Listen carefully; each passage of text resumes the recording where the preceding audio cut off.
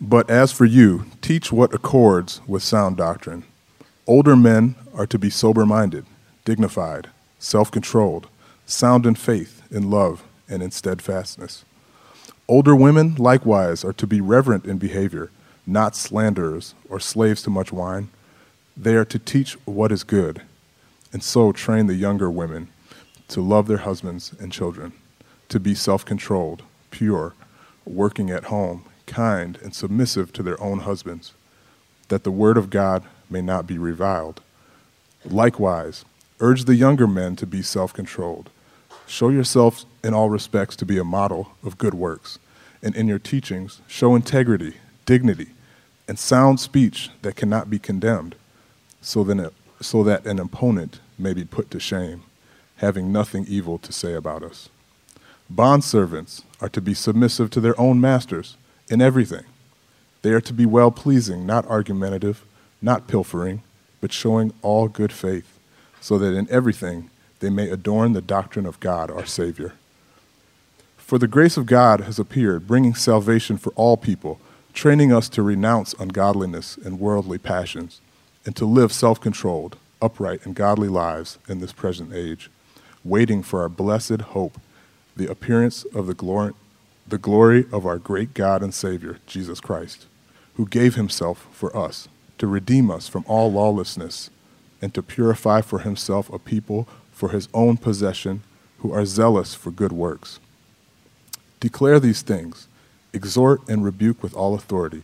Let no one disregard you. Thank you, Wole. Good morning, Twin Cities Church. It's good to see you all. The news has been tough lately. And I found myself this week getting increasingly angry at a few of the stories. We've got a lot of suffering due to natural disasters. Puerto Rico, Houston, Florida, a lot of people died. A lot of people whose lives have been changed forever. A lot of people who have lost loved ones and friends. A lot of people who have to change jobs, move to a different place because they can't do business where they have been. We got the folks out in California with fires, destroying decades of work in those vineyards. People dying.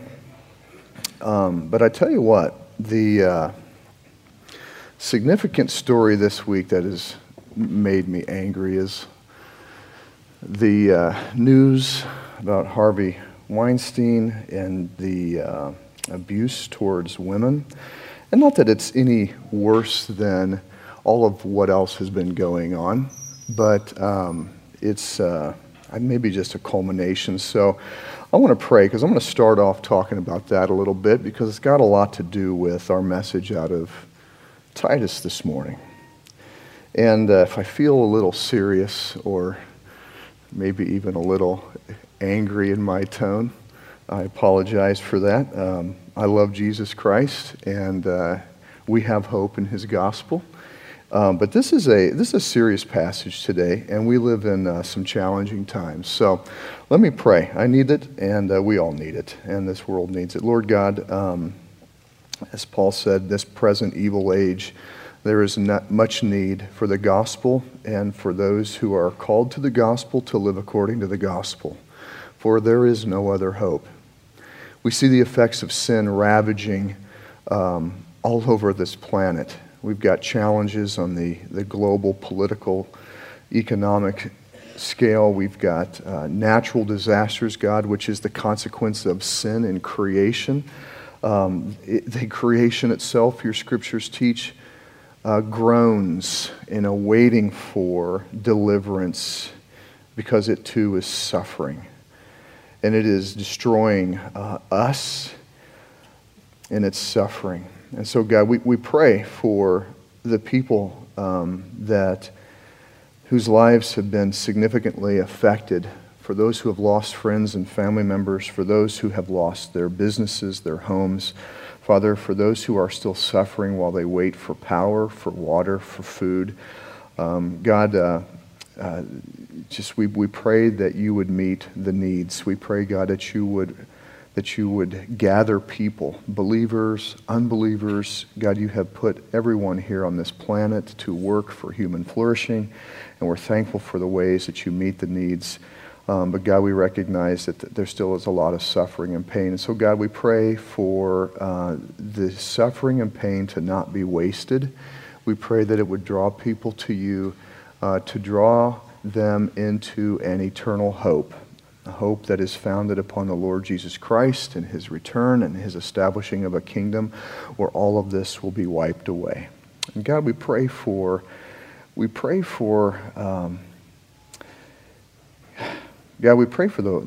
women that have been affected by Harvey Weinstein, and Father, for everyone who has been abused by people that use their power and their money to inflict suffering on others for their own selfish gain. God, as we saw last week, that was the purpose of elders, to protect the church from just such people. But God, I pray that as we consider this text and as we consider this world, that you would strengthen us in the humility that is found in the gospel.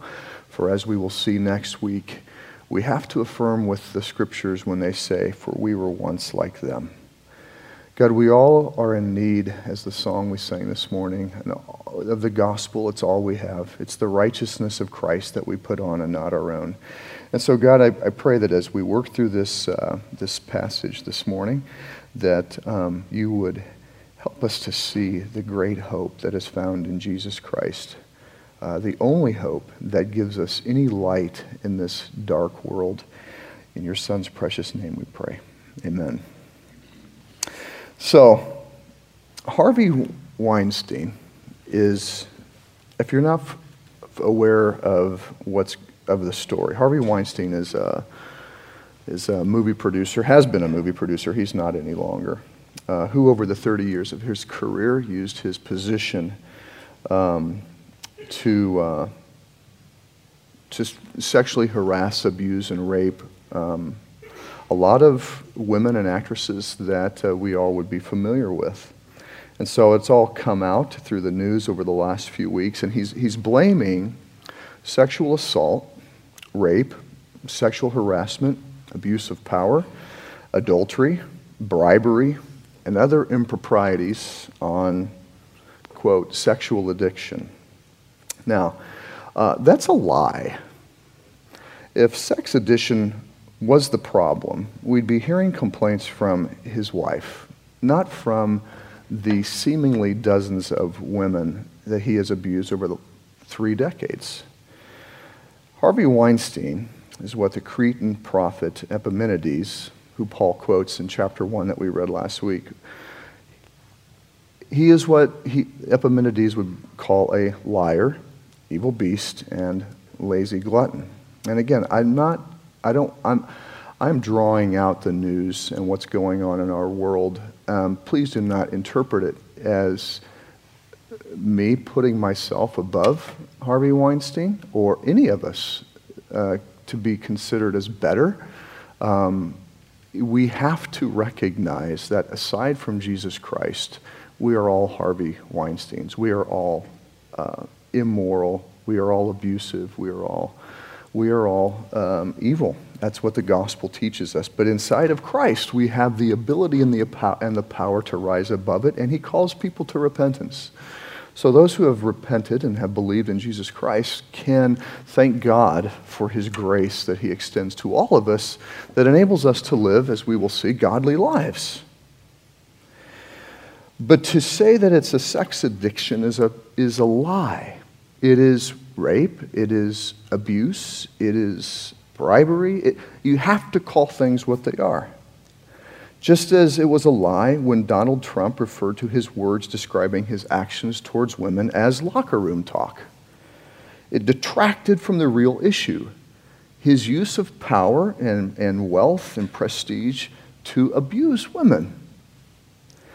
For some reason, and this is what I want to, the book of Titus is all about the use of language to disguise deception.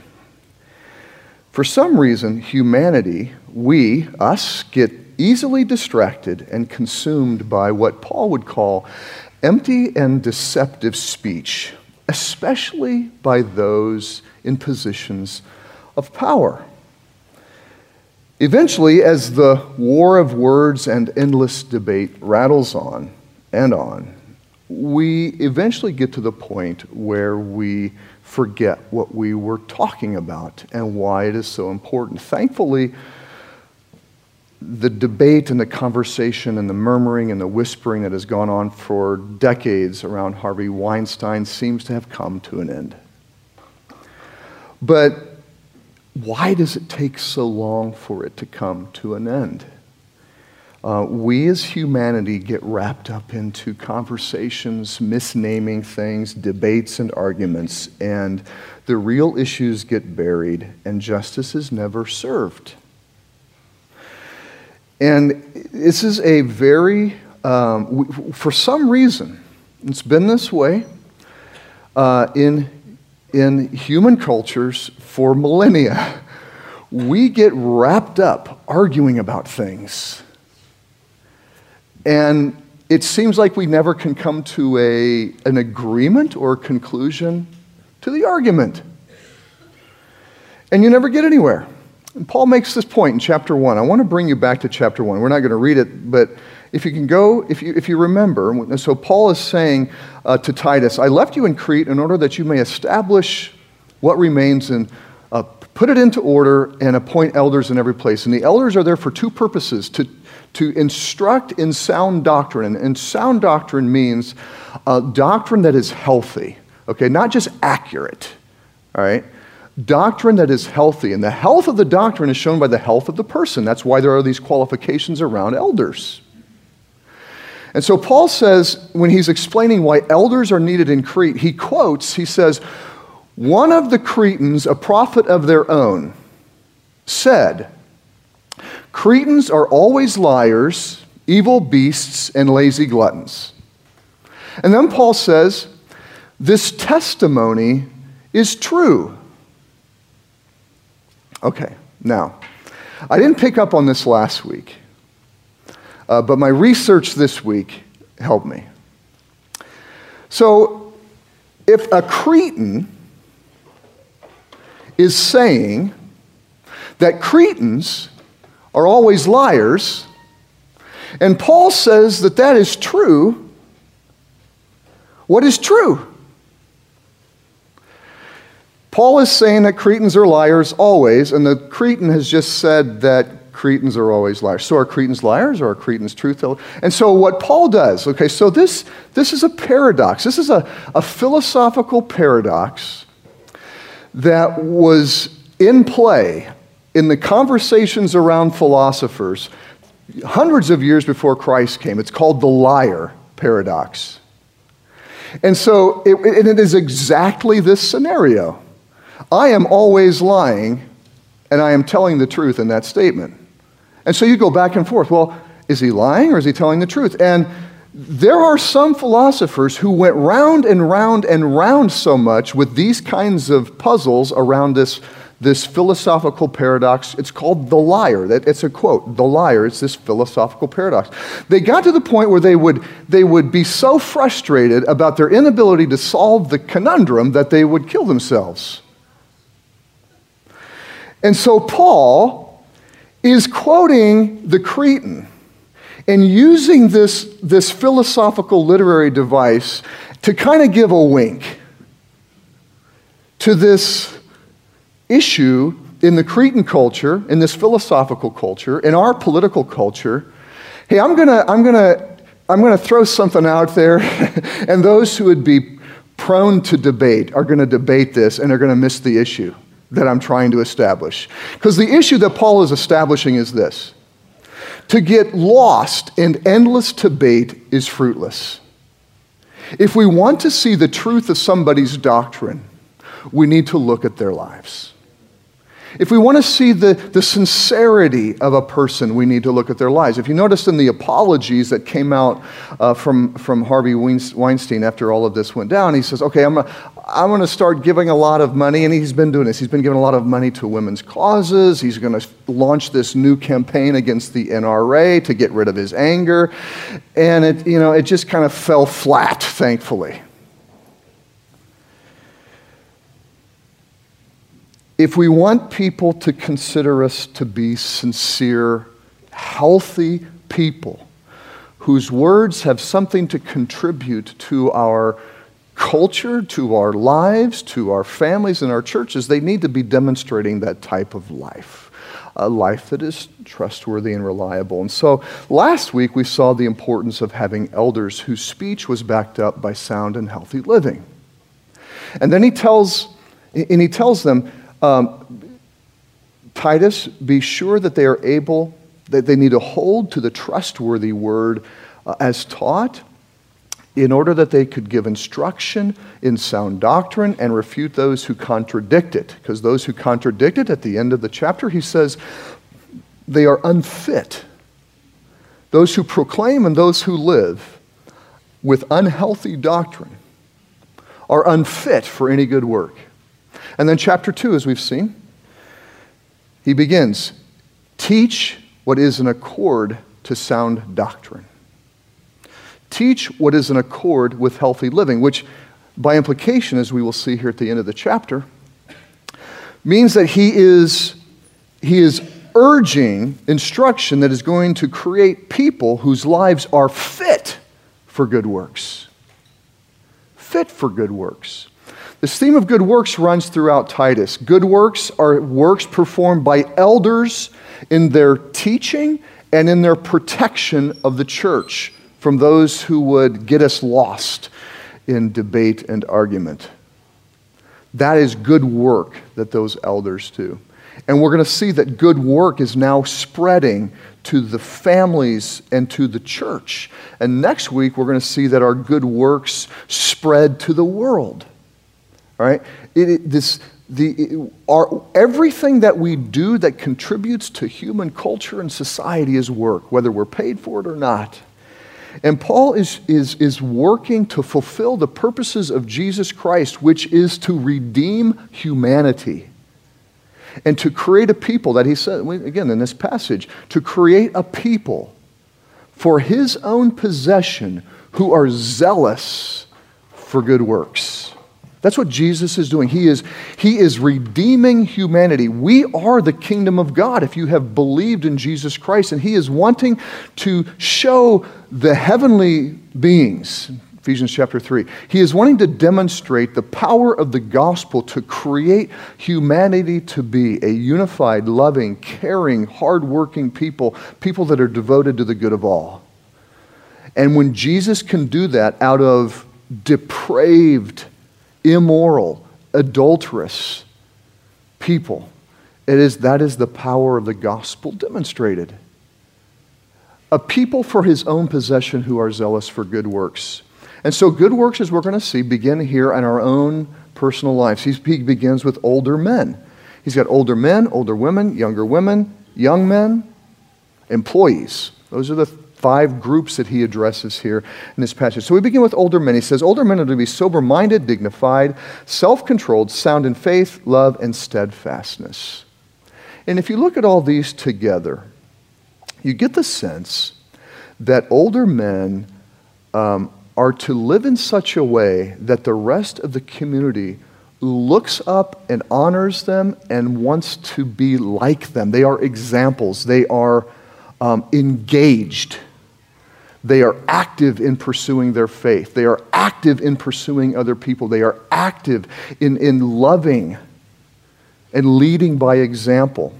I think the cultural dynamic that we have minimizes the importance of older men and older women. We'll come to that later.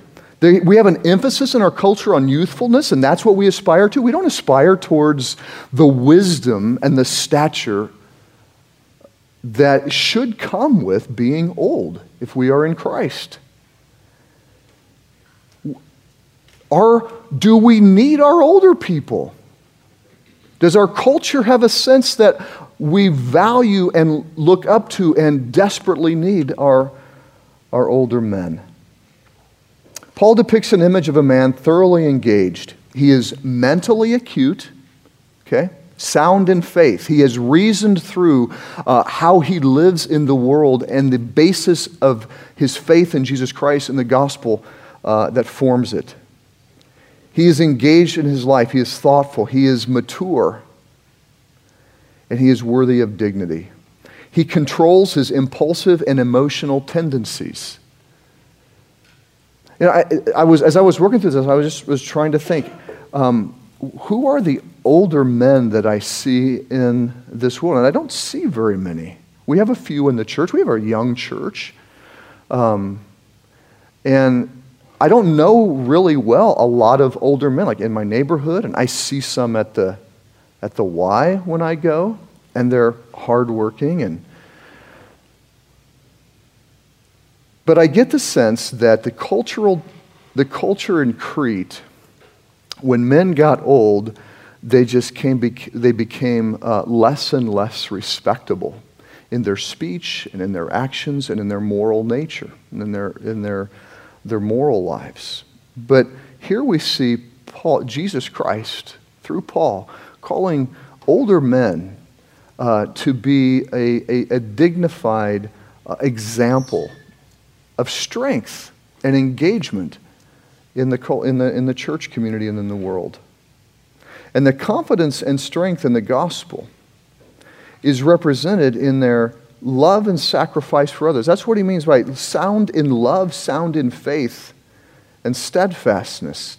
They are living lives devoted to other people. That's what love means in the New Testament. And there is consistent perseverance in the face of challenge and difficulty. That's what older men are to aspire to. And the church and the world are in need of these men.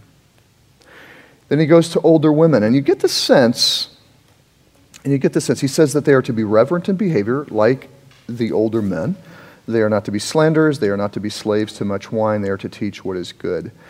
And you get the sense that outside of Jesus Christ, what happens, at least what was happening in Crete, is that as women grow older, again, outside of Christ, it seems like he's saying that they grow bitter. Perhaps it's because in undeveloped cultures, I was listening this week to the radio. Actually, it was to a song, and I can't remember. I think Alicia was playing it. But it quotes a speech that Michelle Obama gave. And this is a quote, I believe, from an author that I have looked for. But she said that the sign of a civilized culture is that the men take care of its women and children. And I think in an uncivilized culture like Crete, and in a culture that, frankly, America in a lot of ways is, because the women are treated as poorly as they are, they grow bitter and angry. And thus, that leads to slandering, that leads to accusing, that leads to comforting oneself through alcohol and other substances. Gluttony is the unrestricted fulfilling of sensual desires, whether it is the sexual desire, whether it is food desire, whether it is drink desire. It is a desire. Gluttony is just, I'm taking everything in to fill up all of what my body and my flesh is wanting, with little regard to what I need or what others need. That's what gluttony is. That's what gluttony is. And I think we read those things, liars, evil beasts, and gluttons, and we think, well, that's the men. He doesn't say the men of Crete are like this. He's saying all of Crete is like this. And so we have to recognize that women are as capable of becoming uncivilized as men are.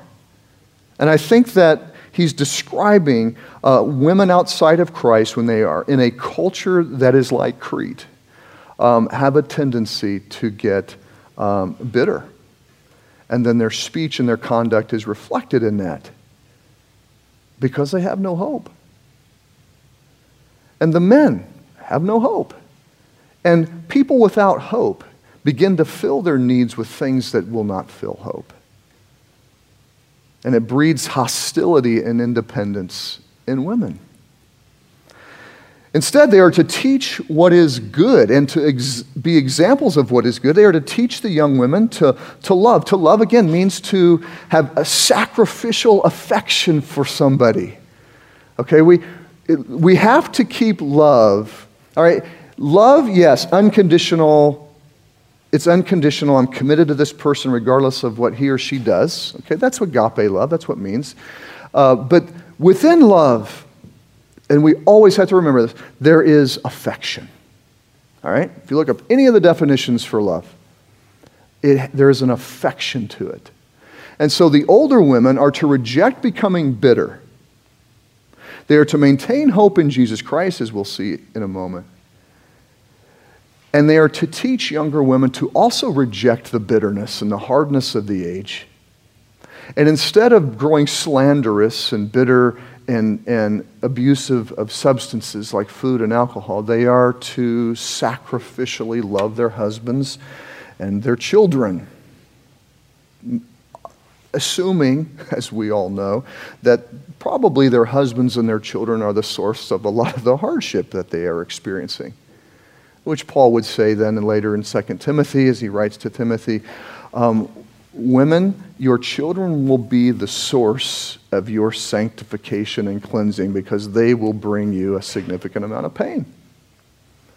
And we are, instead of growing bitter to these things as parents, we are to embrace them and keep our hope in Jesus Christ and love. That's what he's instructing these women to do.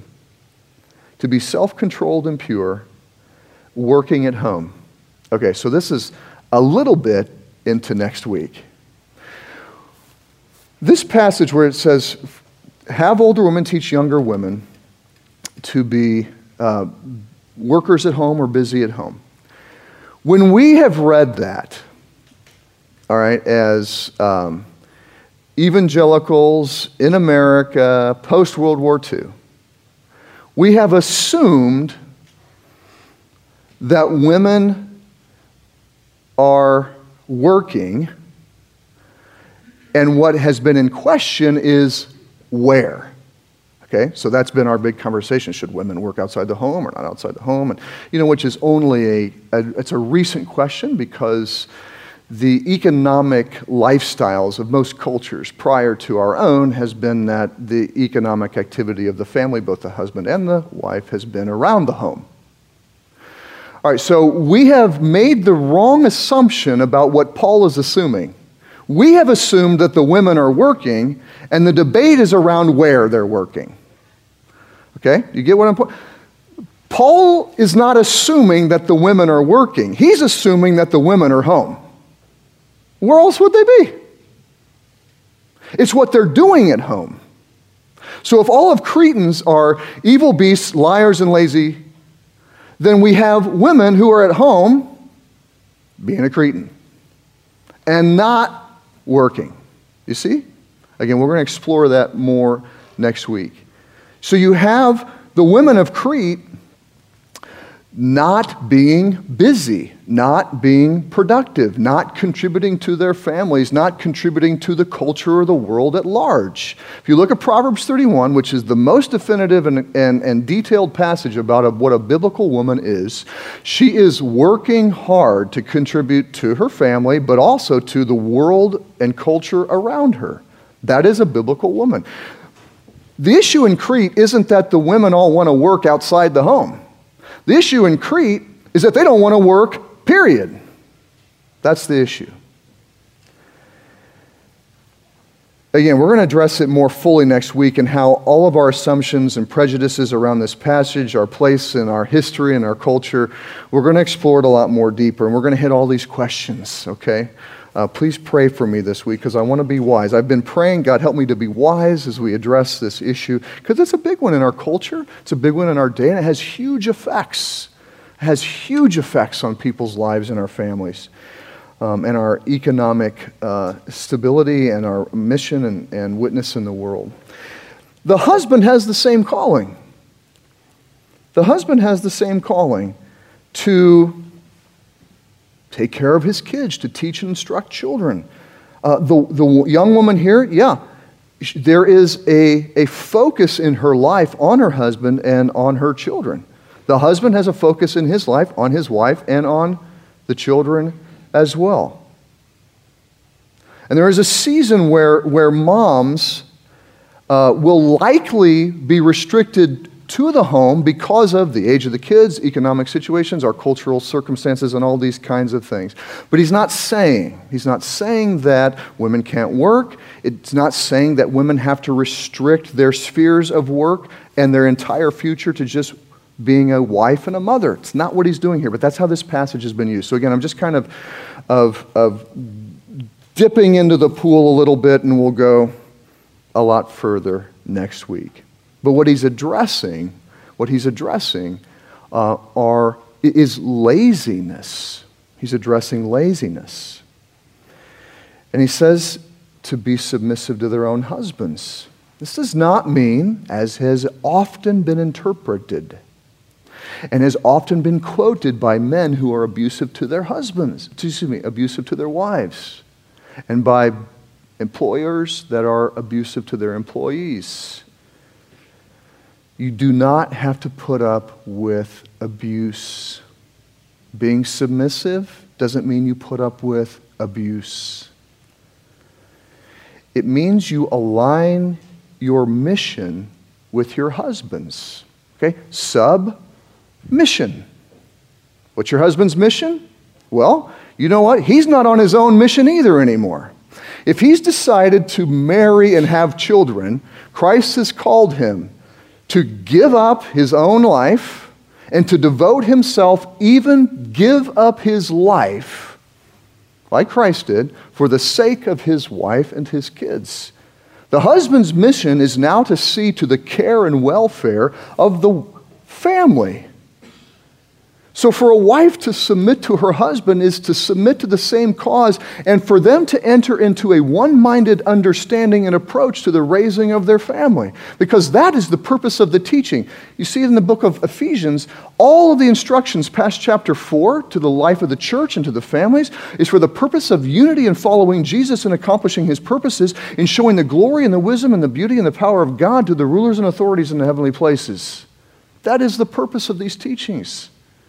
And so for a wife to submit to her husband isn't to just kind of throw away her entire life for a guy who's just going to come and sit on the couch and drink a beer and watch sports for the rest of the evening, which is the situation, okay, that existed post-World War II and what Betty Friedan wrote about in The Feminist Mystique, all of these women taking care of men who were not concerned about their wives or their children and just seemed to come home from work and watch television. And so this discontent grew in the women across America about what it meant to be a woman in post-World War II America. Like, is this what life is all about? Supporting a man who doesn't pay any attention to me or the kids? It's not biblical Christianity. It's American culture.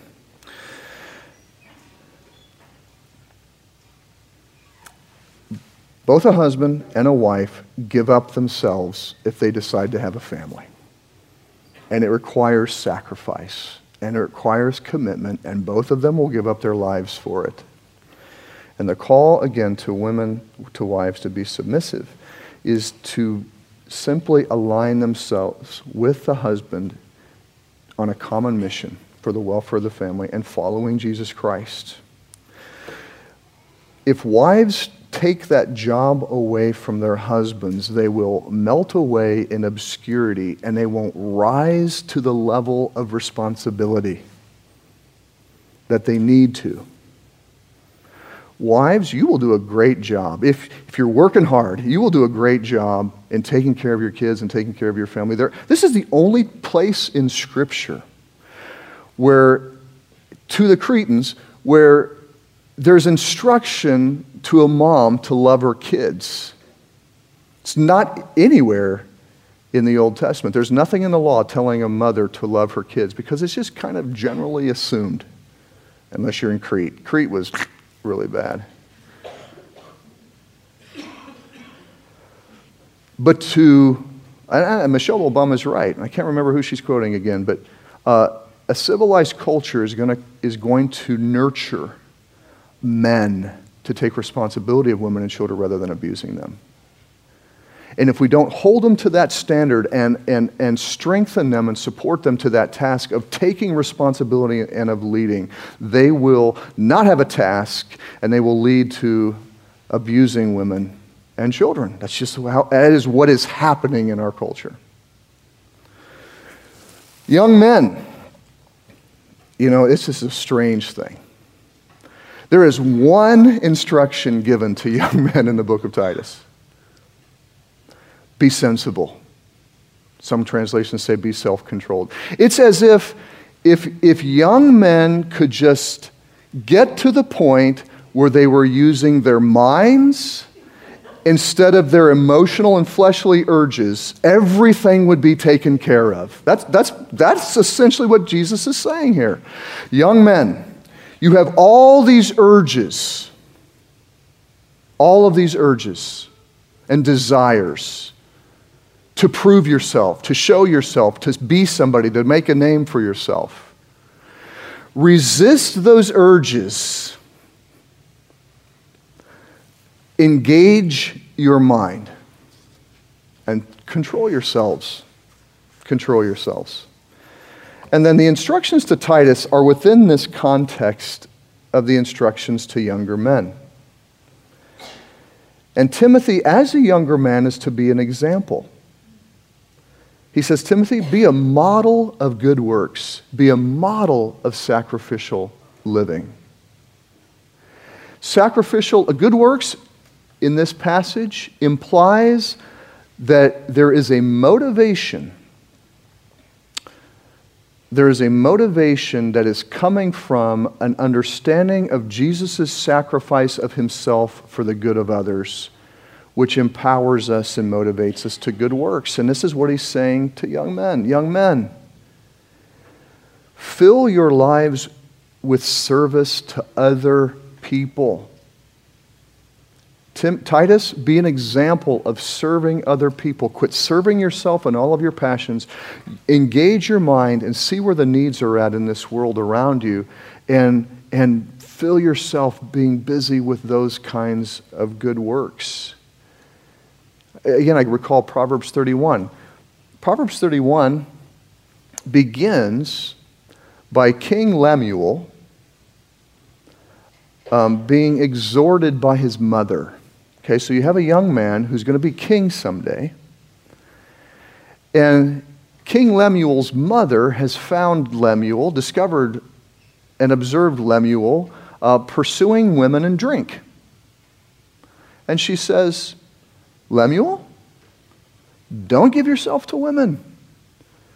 Don't give yourselves to drink.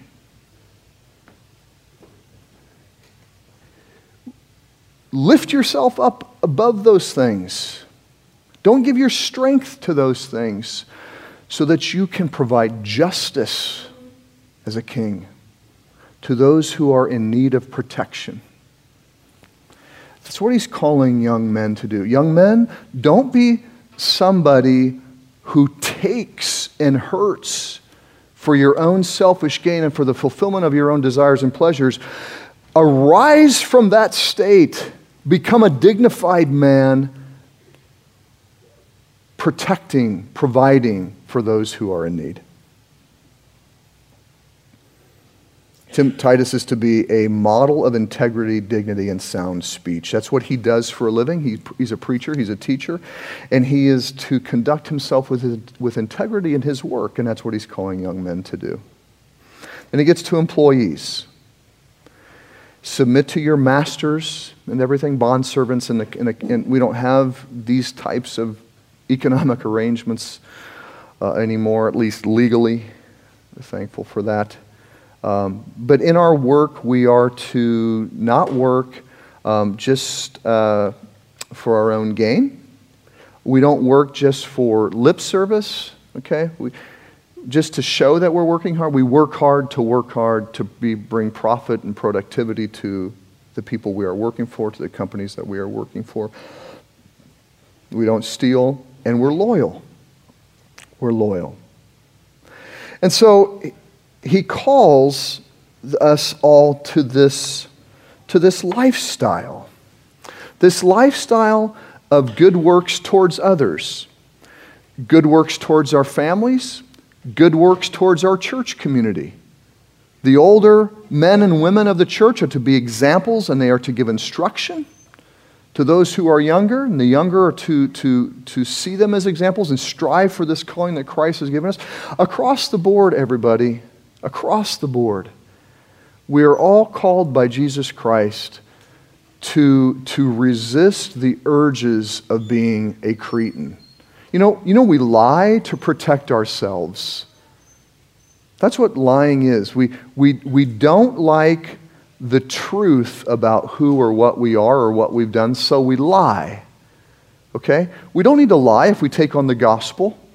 We're no longer our sin. We are in Christ, and so the sins do not define us. So we don't have to lie when we recognize that we're in Christ. All right? Evil beasts, which means we are destructive to people around us. Evil beasts in biblical times was always a concern because the evil beasts would eat people. They would eat people and destroy things.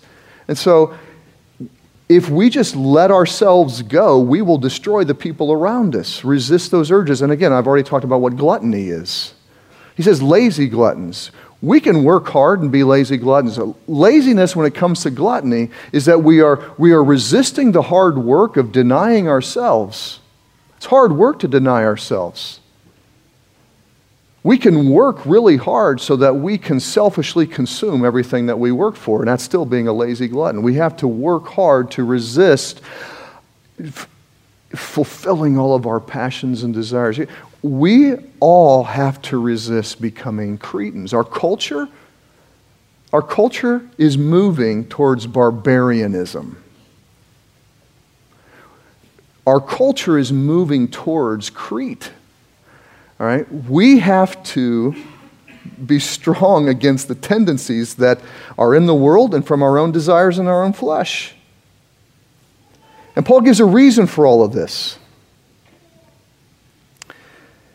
He says, to live this way, that the word of God may not be reviled, in verse 5, that an opponent would be put to shame, having nothing evil to say about us, in verse 8. And in verse 10 he says that we may adorn or beautify the doctrines of our Savior. Our teachings become beautiful when our lives back it up. We've got neighbors that don't agree with what we believe or think, but they've verbally expressed to us that they appreciate the beauty of our lives. Now, we don't want to hear about the gospel, but we think you live lives that are disciplined and beautiful. So that's our witness. Our witness in our emerging culture is going to be less and less our words. We need to be ready to speak with our words as we're instructed to by Christ.